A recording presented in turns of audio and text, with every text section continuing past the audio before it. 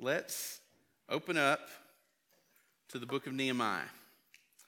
We're going to be in the second half of chapter 2 this morning, and I want to briefly review what we talked about last week. We started at the beginning of chapter 2, and we went through verse 8, and we saw God open the door of opportunity for Nehemiah. He had spent 4 months praying, fasting, preparing for that moment when God would open the door for a conversation that he could have with the king about the burden that he had to go back home to his homeland and rebuild the wall around Jerusalem. And we noted 2 specific things last week from Nehemiah's encounter with the king. And here was the first one I want to remind you of. Once in a lifetime, opportunities often come in our everyday faithfulness. Nehemiah said, I was doing what I do every single day before the king, and an opportunity arose. And sometimes we're guilty of just looking for burning bushes all the time. We're guilty of looking for these big, huge moments where God puts a neon sign and flashing lights and bells and whistles and glowing arrows pointing at the moment saying, this is your opportunity. But because Nehemiah was faithfully serving the Lord, faithfully serving the king every single day, he saw a door of opportunity open that had he not been faithful, he may not have seen. And we will see those doors of opportunity in our lives the most when we're just faithfully serving and doing what the Lord calls us to do every day. The second thing that we talked about last week was that we will see God's faithfulness in our plans when we plan for God's faithfulness. And I hope that you got that last week, or if you weren't here last week, let me just tell you what that means. That means that when we ask God to move in our life, when we ask God to move in our family or in our church, we need to prepare in faith for the moment that he actually does what we're asking him to do. Because many times we will ask him to do great things and then we will sit down and do nothing.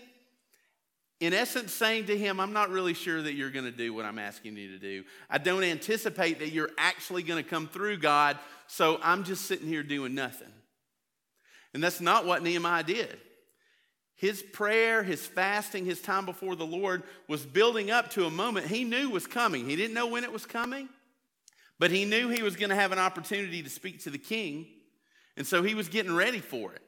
And you remember that when the king asked him a simple question, how long is it going to take? Nehemiah gave him a detailed explanation of exactly how long he would be gone. And king, I need these letters from you to pass through the regions to get there safely. And I need lumber and I need wood. So I need you to give me a letter from the woodsman telling me, giving me the material I need. Like he had his act together because he was building an anticipation and preparing for when God actually did what he was asking God to do. So if we believe that God's going to be faithful, we'll prepare. If we don't, we won't. And so this morning we're going to finish, go through the rest of chapter 2 quickly. And I thought about one of my favorite 80s television shows when I was reading this. Who remembers the A-Team back in the day? I love the A-Team. That was one of my favorite 80s shows that came. I don't even remember what night of the week it came on, but it was awesome. And that van, y'all, I wanted that van. That van was, and it's still awesome. And if I had a van, if I had that year and model, I would paint it and make it look just like the 18 van. It was awesome. But my favorite character, my favorite member of the A-Team, everybody had their own favorite. Mine was not B.A., it was not Hannibal, it was not Face, and it wasn't Murdoch. My favorite was Hannibal.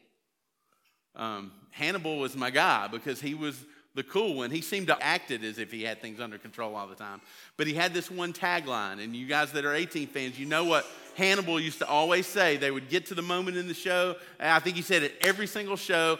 He would have that cigar in his mouth, and he'd be biting it on with his teeth, and he would look over at one of the other guys and go, what? I love it when a plan comes together. That was his thing, and he said that at almost every episode. That was his line. And when I'm reading about what happens in the second chapter, that's what I was thinking about. This is him experiencing the plan coming together, okay? So let's start in verse 9. So he's approached the king. He's gotten permission from the king. He's gathered from the king what he needs. And so then in verse 9, he says, I went. I went to the governors of the regions west of the Euphrates and gave them the king's letters. The king had also sent officers of the infantry and cavalry with me. And when Sanballat the Horonite and Tobiah the Ammonite heard that someone had come to pursue the prosperity of the Israelites, they were greatly displeased. So you notice very quickly from verse 8 to verse 9, he's gone. He goes. He doesn't sit around and wait because at this point he knows what his next step is. The Lord's already revealed it to him. So now that he's got permission, he's got what he needs, he doesn't waste any time, and he starts setting out for Jerusalem. But verse 9 tells us that the king sent officers of the infantry and cavalry with Nehemiah. And so you might wonder, well, why would he do that? Why would he send like a small, almost like a small army, like a special forces group or whatever, to go with Nehemiah? Why would he do that? Well, the reason he would do that was our first point. I've got 3 points for you to remember this morning. So here's the first one. When God's plan comes together, opposition is inevitable. He sent soldiers with Nehemiah because he knew Nehemiah was going to experience opposition. Because he knew that each time Nehemiah went through one of those regions and delivered a letter to the king, to that governor or whatever official was over that region, that those officials were going to start talking. And they were going to notice. So there would have been communication going on between all of these guys saying, hey, Nehemiah's coming through. And he's got soldiers with him. And he's got these collections of materials and building stuff. Like, he's going to Jerusalem. He's going to Jerusalem and he's going to rebuild the city walls. And they would not have been happy about it. And Nehemiah mentioned specifically these 2 men, Sanballat and Tobiah. They were both Persian officials. Sanballat, a governor over Samaria. Tobiah also in that same region. And they served under the authority of King Cyrus. And it says that when they found out that someone had come to pursue the prosperity of the Israelites, they were greatly displeased. You know what that means? They were ticked off. And you say, well, what was their big deal? Why did they have a problem with it? Because they had political power over that region. And their political power came from the vulnerability of the people, which is not uncommon to most political power we still see today. It comes from the people being vulnerable. And they knew that if Nehemiah showed up and he rebuilt the wall, that was going to build the strength of the people, that was going to build the confidence of the people, and that would make it harder for them to rule by threatening them with their authority. And so they knew this was going to hurt them in their authority over the people, so they were not happy about it.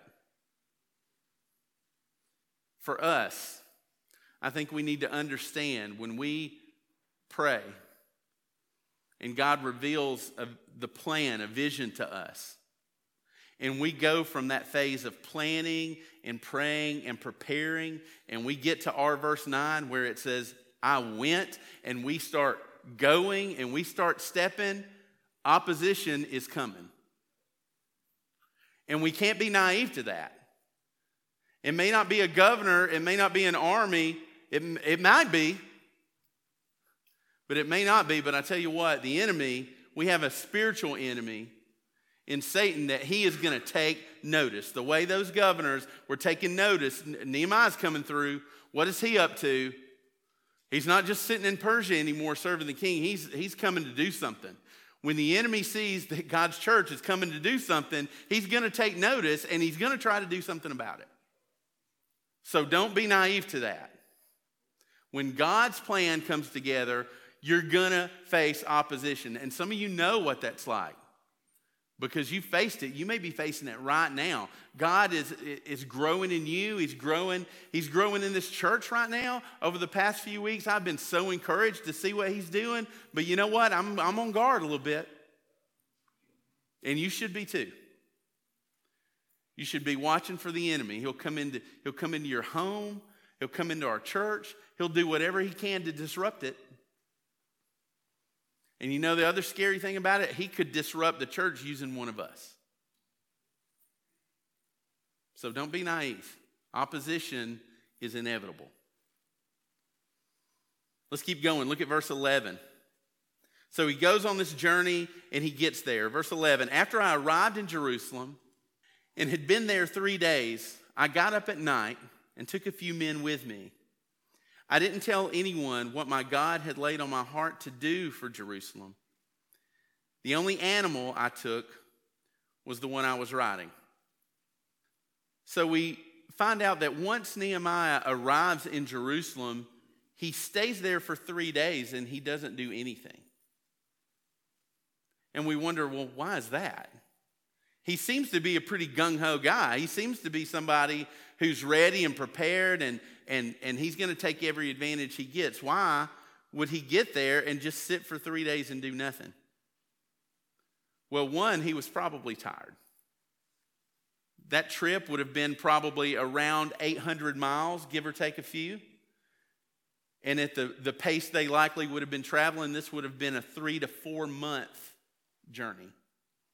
This isn't everybody hop in the minivan and let's go and get there in a day or two. He spent almost as long traveling to get to Jerusalem as he did praying before he went to the king.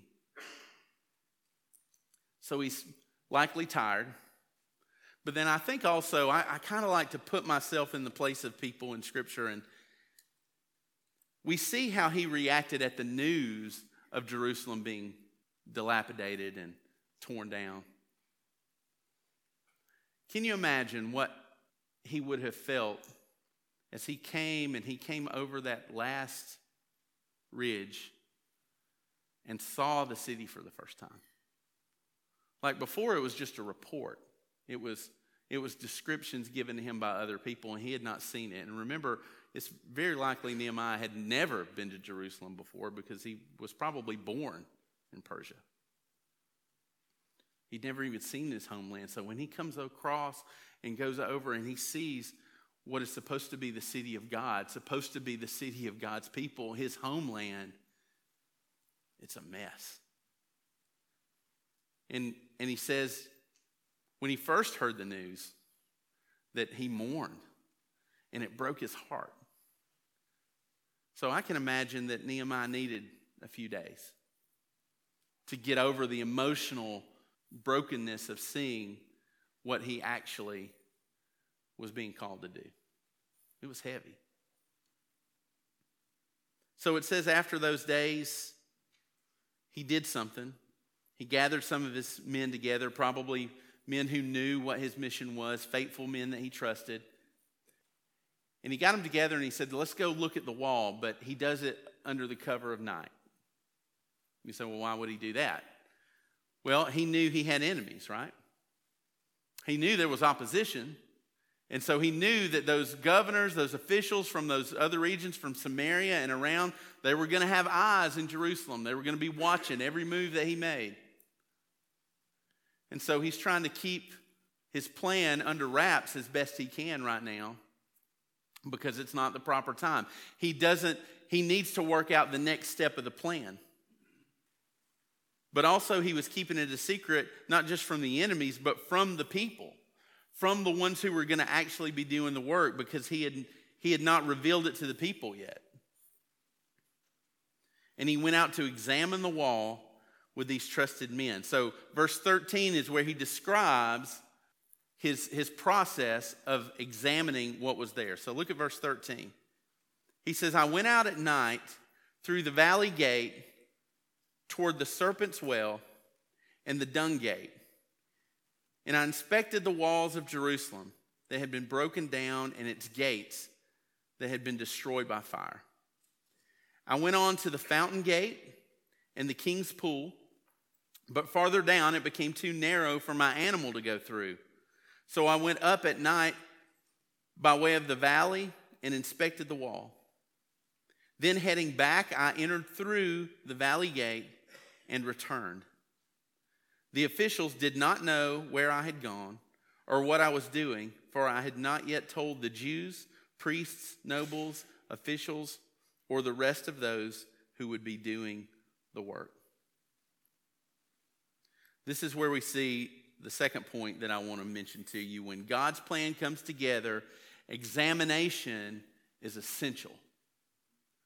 We already know that opposition is coming. It's inevitable. Get ready for it. But examination is essential. You can see he gives a pretty detailed explanation of what he did. And you notice that he started through the valley gate in verse 13. And when he finished and came back, he returned in verse 15 through the valley gate. He made a thorough examination and came right back to where he started. And he looked over everything. See, God had shown Nehemiah the big picture. The big picture was the walls are torn down, the city is in ruins. Go back and rebuild the wall. Lead the people to rebuild the wall. That part he got and he knew. But once he got there and he saw the state of things, he had to examine what was there so that God could reveal to him the next steps in the plan. Any of you guys or girls who are good at building things, you're good with your hands, construction, some of y'all you can say, hey, build this, and we'll be like, I cannot. I am not that person at all. I can't build anything without somebody right there to tell me how to do everything. But you know, if you're repairing, like if you're repairing a house or you decide you want to go flip a house, you have to thoroughly inspect everything. And you got to find the details of what needs to be fixed and what needs to be replaced. And you have to be thorough. Something may be really small, but if you miss it, it could sabotage everything else you're doing. God may show us the big picture for what he wants in our life, in our relationship with him, what he wants in our marriages, our families, what he wants in our church. And he'll reveal the big picture to us, and we see that. But there's going to come a time where the details have to be looked at. We have to get specific. We have to dig down deep. And it's good to celebrate. We should always celebrate the great things that God is doing. But this examination that we're talking about can be really painful. There's a time to celebrate the good things, but there's also a time to intentionally look for the bad things. There's a time to intentionally look for what is broken and to examine the state of things in detail. And that starts with us. We have to ask God to help us examine ourselves to find out where we are broken down.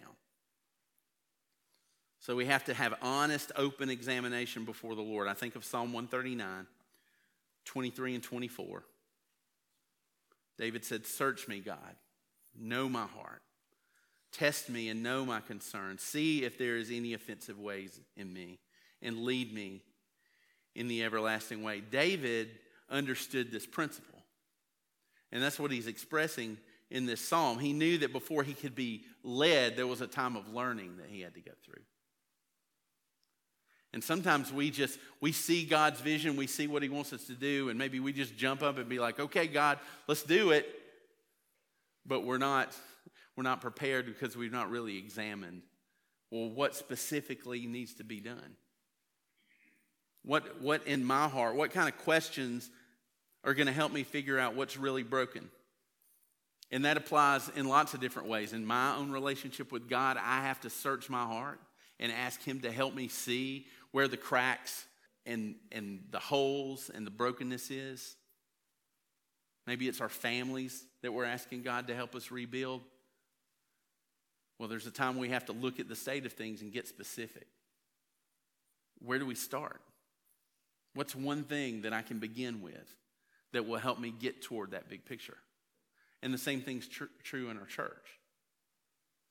We have to look, we have to examine, because there's cracks and there's holes and there's things that aren't done well, that aren't built well. And I'm not talking about buildings. I'm talking about people and relationships and ministry.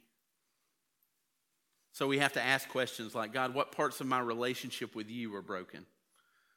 What specific parts of my family are broken?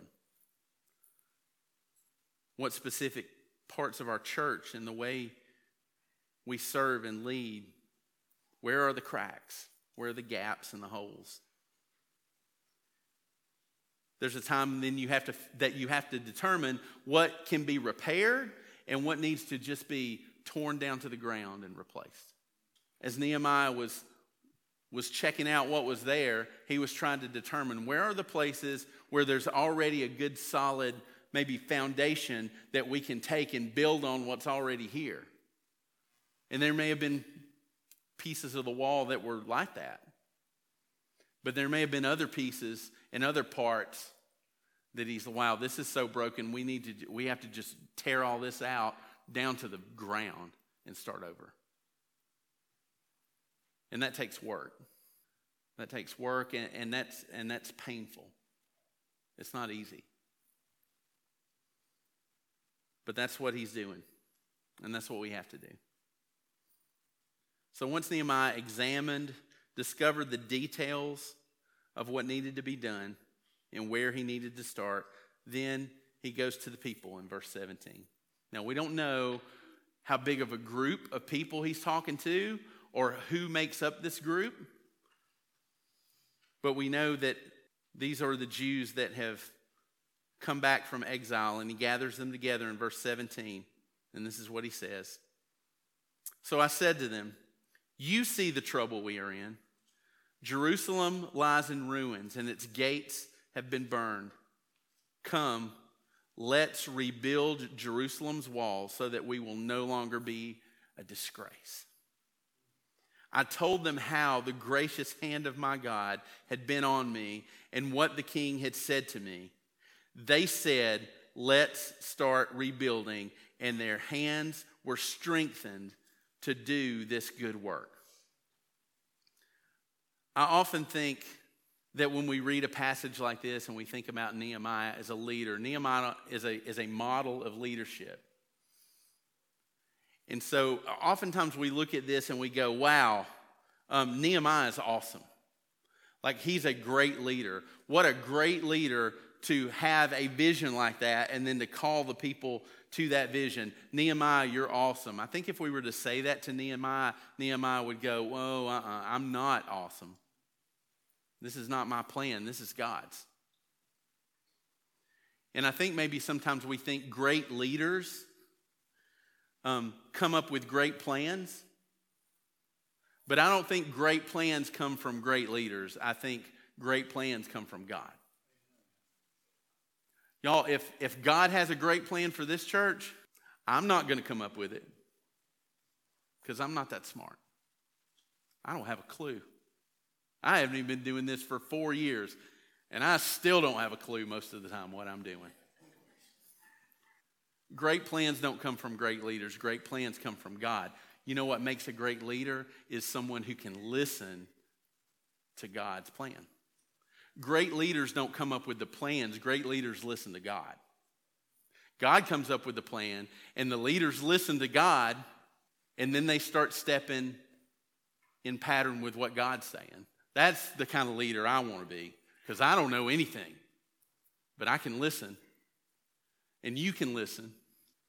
And if something is going to happen in this church, if God has a great plan for this church, it's not all up to me to figure it out. It's up to all of us to listen.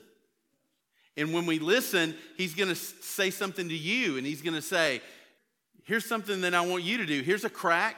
Here's a hole. This is how you can fill it. And then over here, he's going to say something like that, but it's going to be different.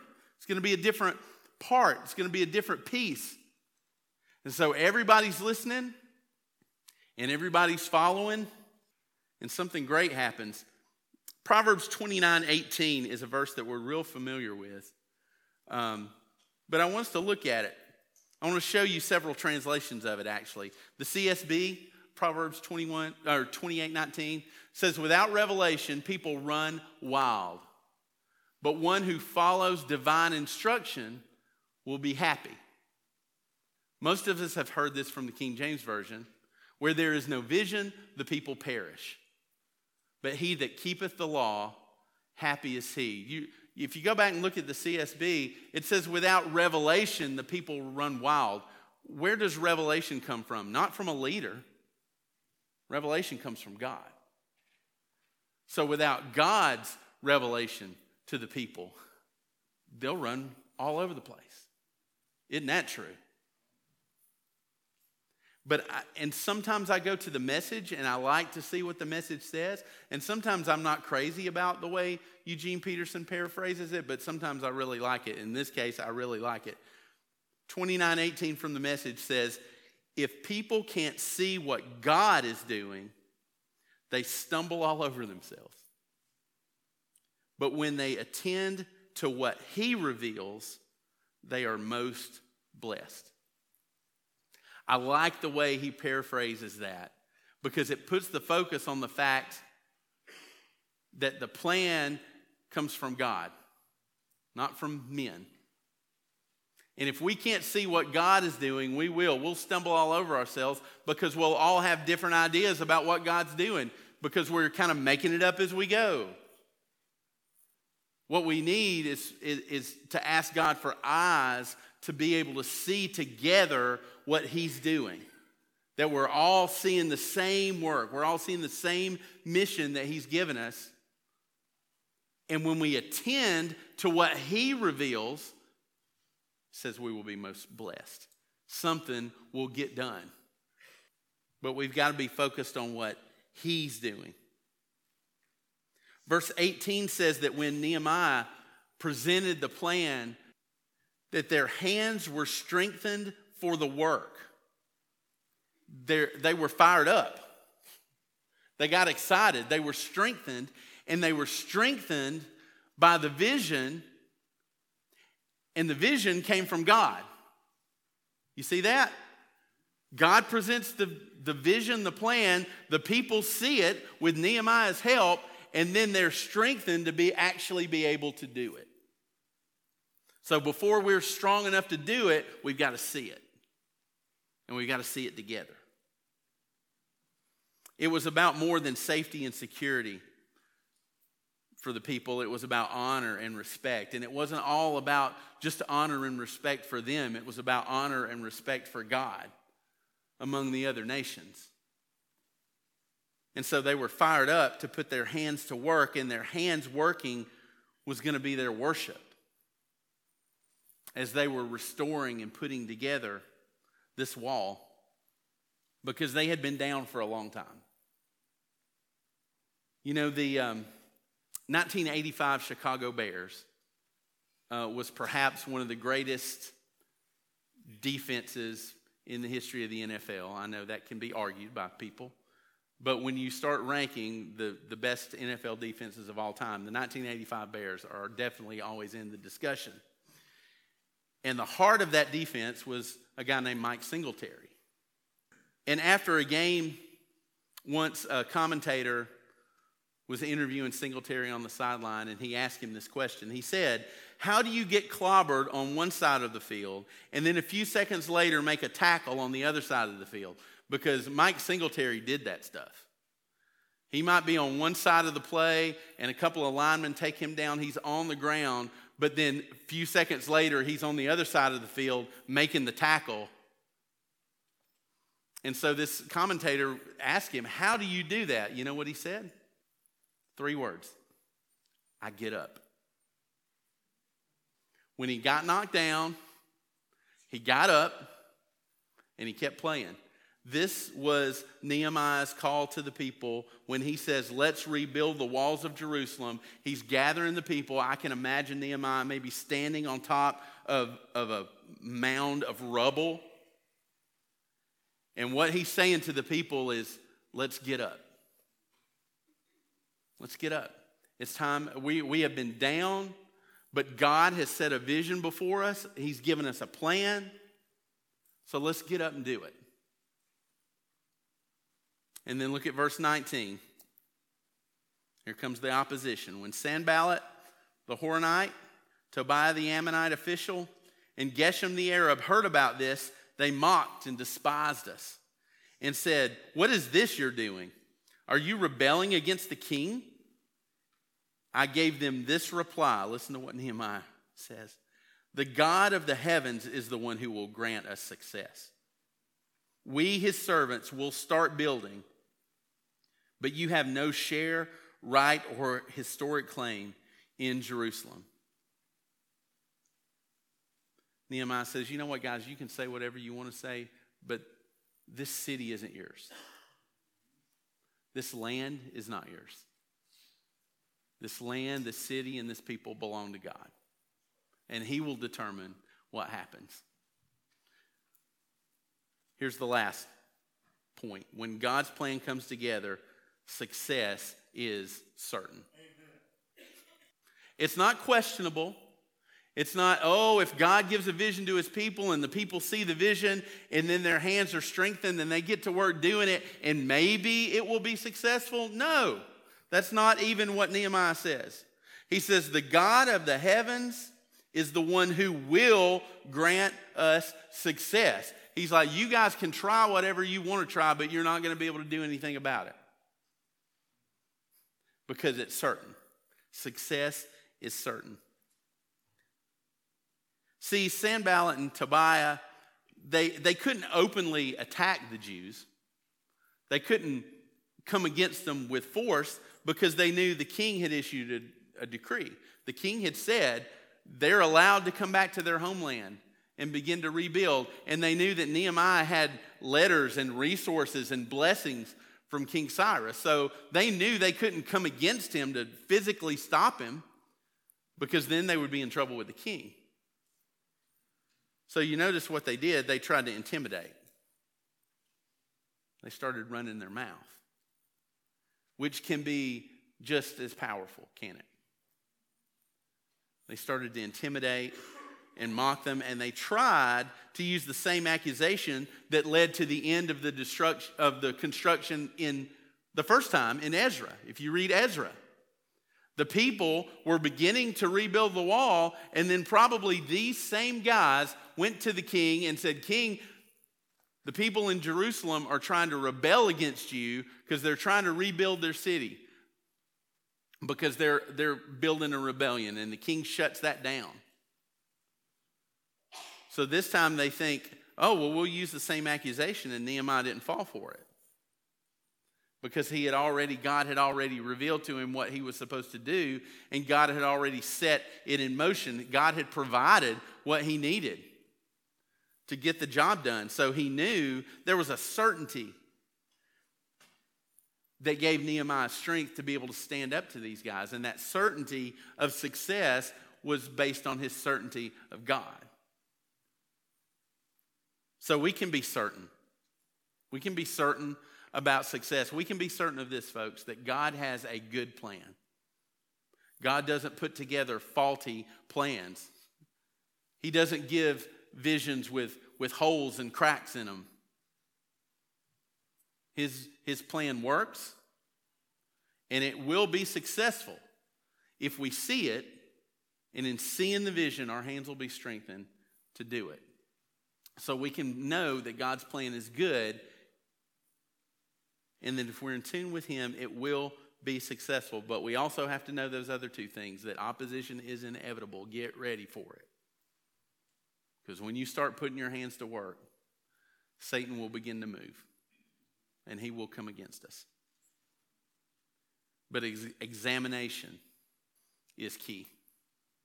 And you can't start examining a church full of other people. You can't start examining anything until you pray that prayer of David in Psalm 139 and say, God, search my heart. Show me my brokenness in detail.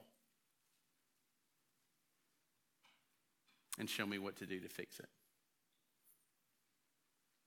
And you know what? When he shows it to you and you take the steps and your hands are strengthened to do it, success is certain. And he'll do something great.